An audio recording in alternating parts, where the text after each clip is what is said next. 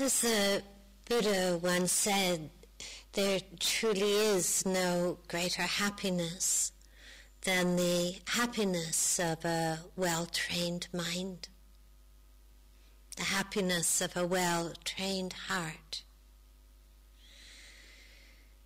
Speaking with some of you this morning and over the last few interview days, been talking about one of the shifts that does happen through practice.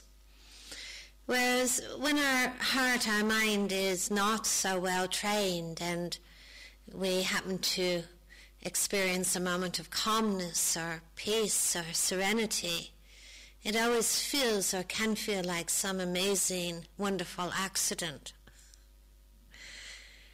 And it can feel even more normal to have a mind that spins and gets lost in thought and obsessions and preoccupations. And one of the changes, it's really a reversal, a complete shift that happens in that in a well-trained mind, a mind that knows how to let go, a mind that knows how to be present. It actually does seem any moment of agitation or a moment of restlessness or a moment of aversion, that is actually what feels unusual. It feels kind of quite out of the norm. It almost sets up a little wake-up call inwardly saying, what is this? What is this? And I think most of us understand in this path that, one of the great foundations that we cultivate over and over again is our capacity for calmness, our capacity for serenity, our capacity for simplicity within the mind. But this is not a destination. I've seen that happen too often on retreats where people struggle. It feels like such a struggle to begin to calm down. And then finally, people do begin to calm down. They can feel, well, that job done, work's over, I can retire now, I don't need to sit anymore.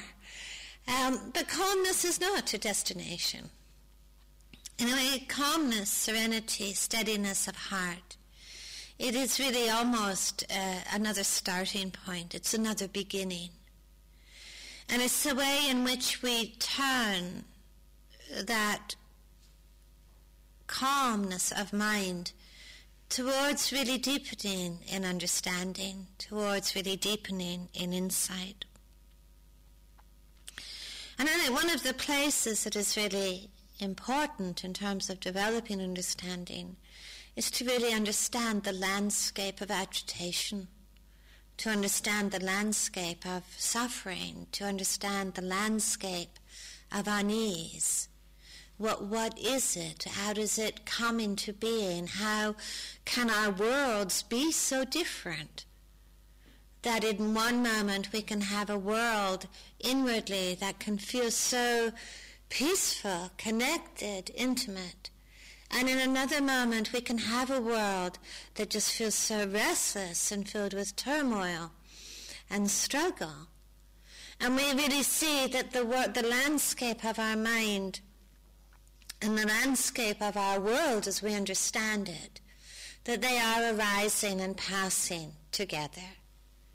The agitated mind can only actually really see it, an agitated world.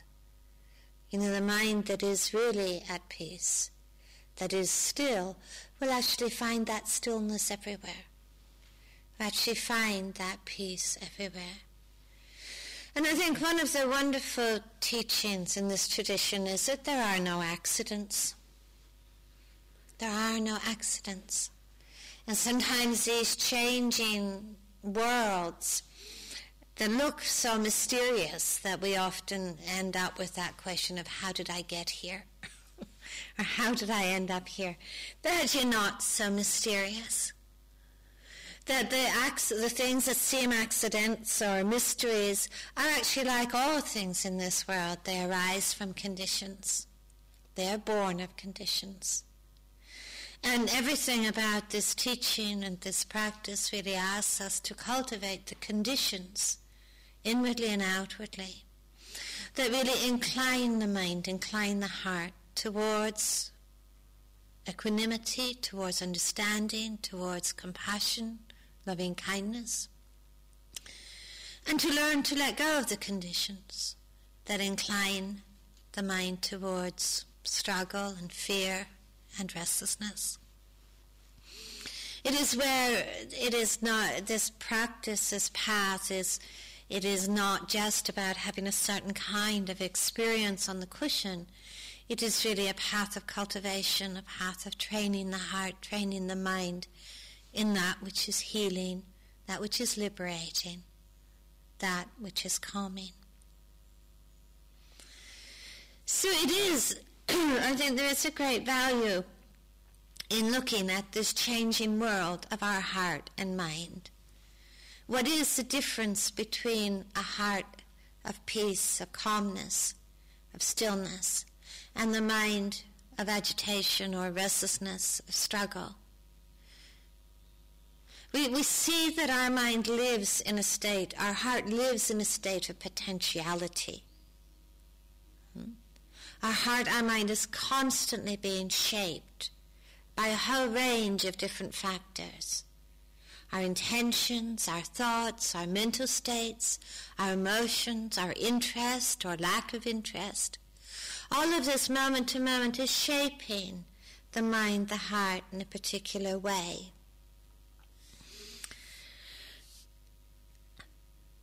The world arises on contact.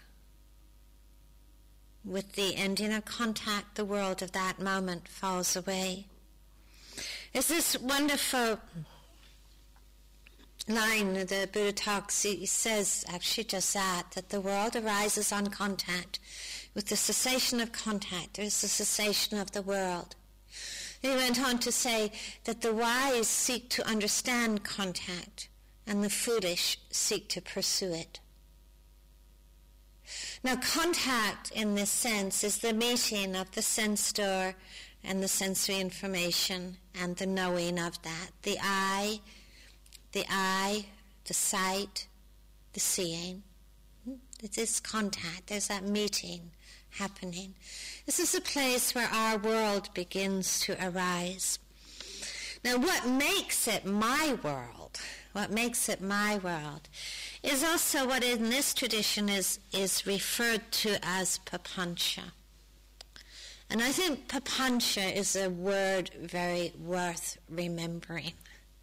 It's very worth kind of taking into our practice and really remembering this word papancha. Papancha is actually the creation of our world. Papancha is a Pali word that refers to the proliferation of thinking and view that makes this world of the moment my world. And we all know that, our worlds can be very, very different in any one moment, can't it? The rain comes and, for one person it's a totally ruined day. For another person, it's the sound of nature happening. I mean, our worlds can be so different with the same contact. Papancha is the way our thoughts proliferate, our views proliferate, and we create our world of the moment. There are different forms of papancha, this kind of proliferation, this productivity of thinking and view. One form of papancha is the way our world is shaped on the basis of liking and disliking. It's called tanha papancha, the proliferation of thinking based on craving. And dosa papancha, the proliferation of thinking that is based on aversion. We experience this a lot, I think, in life and on retreat. One of the classic example that is often used is in terms of like the Vipassana romance and the Vipassana vendetta. where one person, there's contact through the eyes with one person on a retreat, and how the mind can suddenly spin this whole web of thinking. What an amazing person they are, and so meaningful to me, and, we have some sort of cosmic connection, and karmic history, and this whole mind that spins and spins and spins on the basis of craving. And that can be about anything. It can be about a person, it can be about lunch, it can be about the weather. And of course the other side is also true, the dosa, papancha, where we create a world on the basis of aversion. I don't like this. This is terrible, this is destroying my whole retreat. The fact that this person yawns in the hall, it's kind of completely sabotaged my enlightenment. This entire kind of productivity of the mind, but it also goes inwardly as well as outwardly. The tanha papancha inwardly. Oh, I'm doing so great, I see my future as a hermit, it's coming up, I'm doing so terrible, I'm such a useless yogi, I'm such a useless meditator. It is really the tanha and the dosa papancha. Now there is a view that is happening in that world formation. It's obviously a view of self, but there's more. It's a kind of enchantment. It is one of kind of these very embedded views that we're encouraged to question in this practice. Because whenever there is craving and aversion, there is a quality of enchantment. And I use that word quite specifically. But it's the belief. For craving and aversion to be activated and to sustain, there must be the belief that this thing, this event, this experience, this person, intrinsically holds the power to make me happy or make me unhappy. So the enchantment is the projection of that power, that authority, into an object, into a sound, into a meditation experience, into a person. You have the power to make me happy or unhappy. This kind of enchantment is the fuel for craving and aversion. And it's certainly something we are asked to question in this practice and in this teaching. Does anything in this world actually have that authority and that power to dictate our happiness and our unhappiness? As long as we're hostage to the enchantment, then we have really actually given permission to everything in the world, the pleasant and the unpleasant, to be the gatekeeper of our heart. And I think really this practice is reclaiming that authority. Is it not giving anything the authority, the power to be the gatekeeper of our freedom, the gatekeeper of our happiness, the gatekeeper of our hearts? So I think when we start to see that movement of craving and aversion, it's really so important to look underneath it and to look at where we have invested that authority into things, people, objects, to deliver happiness or unhappiness to us. And is it true? There's part of the path of liberation the Buddha talked about, which is the conscious cultivation of disenchantment. I think to many people that feels like a very negative word, but it's not meant in a negative way. It's not surrendering our capacity to be delighted or touched, appreciative. But disenchantment is that withdrawal of projected promise. It's withdrawing from the objects, the things, the events in the world, that power to deliver happiness or unhappiness. It's a projection. So disenchantment is simply that withdrawal of projected promise. And that doesn't make the world dull or flat or uninteresting or boring or anything else. In fact, it is actually really liberating. And disenchantment is actually, there's a quality, a very deep quality, I think, of equanimity within it. that is really just not so captured by the what are called the worldly winds, the pleasant, the unpleasant, the lovely, not so lovely, just that coolness of equanimity that can receive, can be really intimate, can be really connected, but not imprisoned by events, not imprisoned by any arising event. So in the presence of craving and aversion, because we can see with craving and aversion the world that is made inwardly is a world actually where there's a lot of suffering, where there doesn't feel to be so much, there feels to be very little freedom or happiness. And craving and aversion are, two of the big ones. And to know that we can step out, that we can step into the cool, that we can know craving and aversion as craving and aversion, that we can actually reclaim the kind of source of our happiness and freedom within our own hearts, within our own minds. We also see that craving and aversion gives rise to a lot of papancha, doesn't it? It gives rise to a lot of proliferation. I mean, if you look at what you think about a lot in the day, we don't think a lot about the neutral, do we? The places where we really think a lot is where there is craving and aversion. How am I going to get more of this? Or how am I going to arrange my world so, I get a longer lasting dose of the pleasant, or, what do I need to do, strategize in order to make this happen again? Or, the fantasies, the imaginings that are proliferate out of craving. And of course, aversion, there's a lot of papancha, isn't there? I mean, a lot of proliferation of thinking. I think sometimes we think more about the people we hate than the people we love. We think about all the things they've done and how they are, and there's no excuses, and how we're going to make them different. And if you think about when there's aversion for ourselves, that the amount of proliferation, papancha, that happens is quite extraordinary sometimes.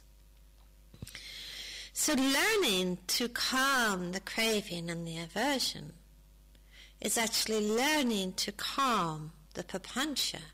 And it's not a question of there being a right order. Sometimes we need to calm the thinking, sometimes we need to question the view, question the belief. What is the view from which craving aversion arises?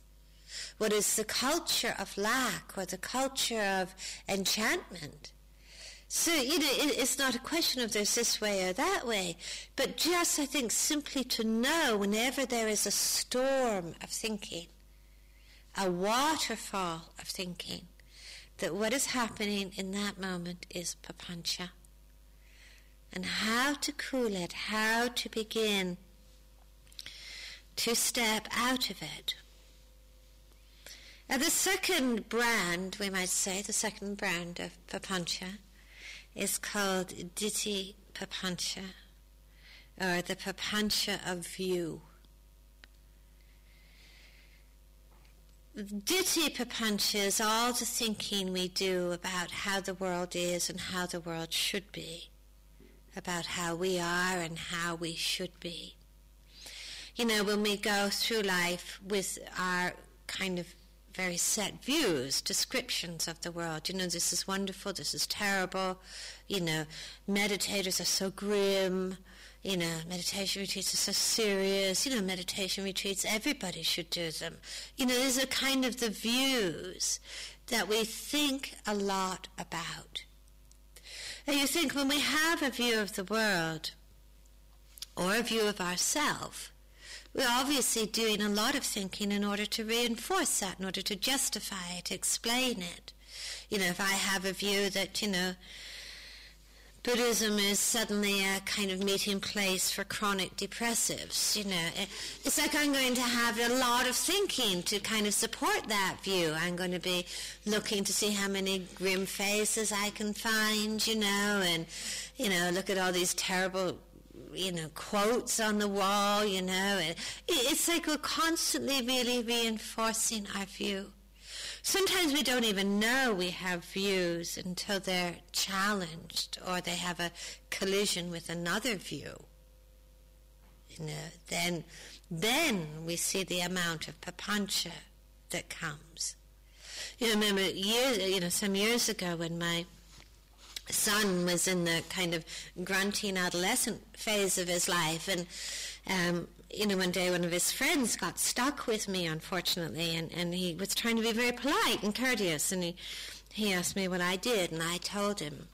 And he looked at me like I was something from another planet, and he said, well, why would anyone do that? Practice. So I gave him a small Dharma talk, this friend of my son's, about how everybody wanted to be happy and everybody wanted to be peaceful. He looked at me and says, I don't. I felt so offended. I could feel this surge of offense. And then I immediately just looked at that and I thought, why do I have this surge of offense? And I thought, it's a view. It's just a view. And it wasn't even, it wasn't that I do actually feel that most people want to be happy, but clearly not everybody does. So is there room in the world for those who don't, in my world? Or do I have a view that says everybody has to want to be happy? Because then you could see the amount of thinking that could happen. Oh, this poor young man, he's just lost his way, and he didn't understand what's really important, and, maybe I spend a little bit... you could just see the possibility of papancha in those moments. And actually that is when we do a lot of papancha. When our view meets another view, and then we're trying to explain and to justify and to, affirm the rightness of my view. And I think with, in the world of views that are often just really revealed by challenges with alternative views, if we really get a sense of how subtle clinging can be, how it can even cling to the wholesome and make a view out of the wholesome, can even cling to that which is really wise and make a view out of that which is wise. And this encouragement in understanding views and the papancha around them is this constant encouragement actually to cling to nothing. To absolutely cling to nothing. Neither the wholesome nor the unwholesome. And that doesn't mean having no direction in our path or in our life, but to really understand the way our views kind of freeze the world in a sort of concrete. It's a way of trying to make things stand still. Because we can say, I know. We can say, I know. And maybe the whole art of the practice is that nothing has to stand still. Nothing has to stand still. That maybe it's possible much more to just really rest in a place of not knowing, of being surprised. And I often really do feel that as human beings that our capacity to deepen, our capacity to learn, our capacity to grow is so linked to our willingness to be surprised. To not have the world always set in our knowing. Now the third dimension of papancha, brand of papancha, I might say, is mana papancha. It is where there is a proliferation of thinking basically about I and you. Self-view. Self-view. I am like this, you are like that.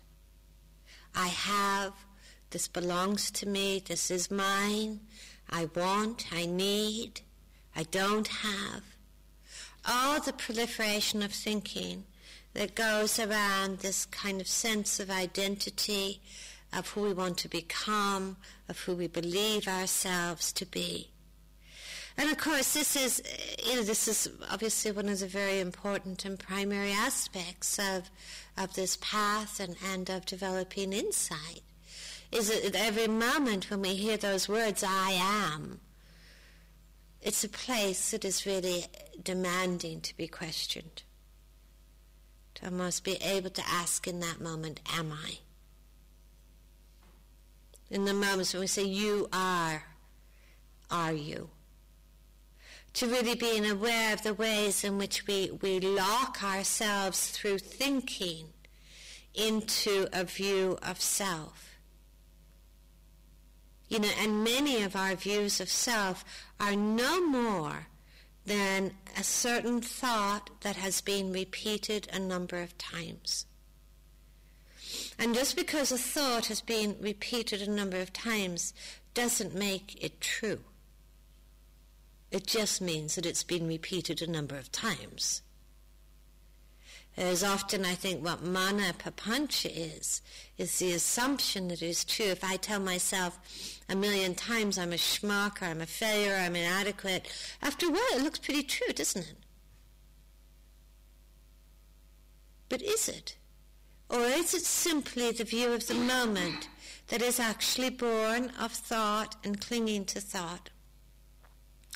So it's really learning to look at how our sense of self and sense of other is being constructed and formed moment to moment through thinking.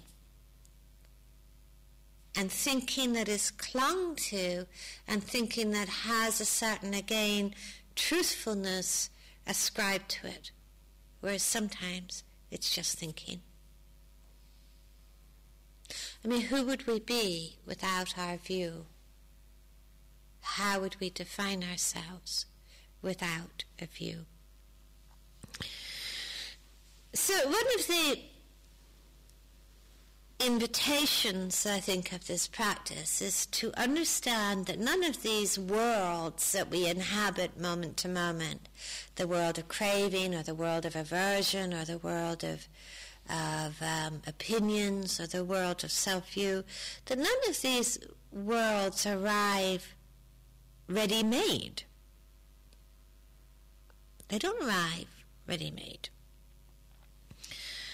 The Buddha encouraged us to nurture a consciousness that rests on no thing, that dwells on no thing. Now, there was he did have a certain amount also, I must say, to say about papancha and about the uprooting of papancha. I mean, one of the aspects, I think, of calming papancha certainly is samadhi. It is certainly learning to calm the mind and to calm the thinking and to really begin to just taste the sweetness of a mind that is still, of a mind that doesn't feel so boundaried. Just to taste the sweetness of a mind that can really begin to rest, to cling to nothing. So the cultivation of samadhi, the cultivation of concentration, of calmness, this is one of the pieces of calming the papancha. But there is also a need for insight, because papancha is really fueled by confusion. I think sometimes it's really helpful to just reflect, because what the Buddha was talking about, when he talks about the mind that is shining, the mind that is radiant, the mind that is luminous and without boundaries. I think to really know that mind, samadhi is not enough. There's also the need for insight. It always struck me, when I practiced in Asia, that sometimes I would go for interview groups with the teachers, and it was almost predictable that, all the Westerners there, they go often with these kind of long and painful stories, and about all the hard times we were having. And then sometimes it would come for, some of the Thais to speak. And they'd sit there and they'd say, things are arising and passing, and things come and go. And they'd sit there, they'd be smiling, and so we have all these smiling Thais on one side of the room and all these really grumpy Westerners on the other side of the room. And I used to think, well, they don't have the same mind as me. They've got a different kind of mind, you know. It's like what is this mind, you know? It's actually, they don't actually have a different kind of mind at all, but a different understanding of the mind. And one of the ways that the mind is really spoken of in this tradition, of course, is as another of the sense doors. Just like the ears, the eyes, the body, the nose, the tongue is a sense door, so too is the mind. And the mind has its own area of sensory information, thoughts, images, mental states, emotions. But actually, in terms of understanding the information of the mind, the sensory information of the mind, of course is part and held within the same rhythms of the sensory information of any other sense door. Sounds arise and pass. They arise from conditions, they fall into conditions. Thoughts arise and pass.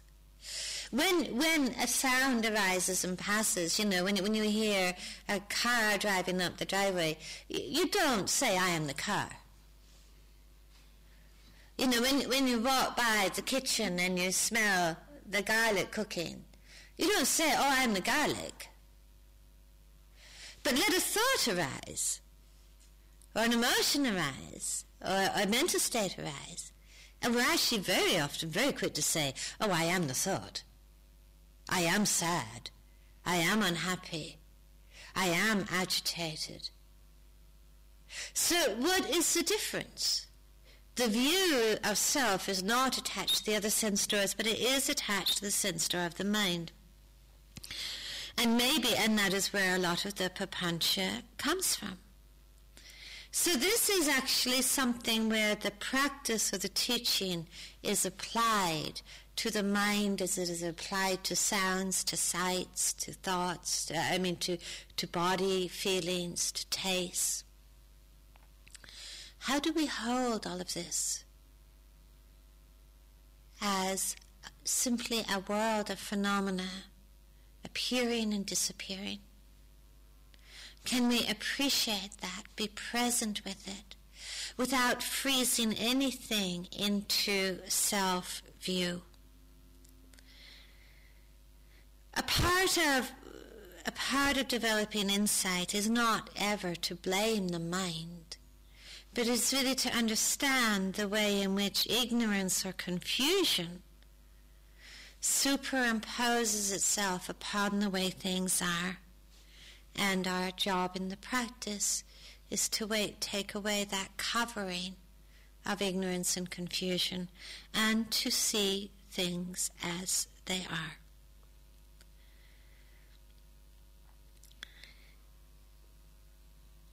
Calming the mind and cooling the view. Learning to cool the views. I think this is one of the great arts of this practice, and they work together. As our minds calm, our capacity to cool the views is so much enabled. When our minds are agitated, our views are really fired, heated with that agitation. So the calming of the mind and the cooling of the views, these happen together, they happen simultaneously, both through the formal cultivation of the practice, but also very much through the cultivation of investigation, to really bring in that sense of inquiry and investigation into any area where there is papancha. Anywhere we see a storm of thinking, a repetitiveness of thinking, to know papancha is happening and to really look at what is fueling it, what is making it so hot. So to calm the mind and to cool the views. Then that's probably quite all we need to do. Thank you. Thank you for listening. To learn how you can support the teachers and Dharma Seed, please visit dharmaseed.org/donate. donate.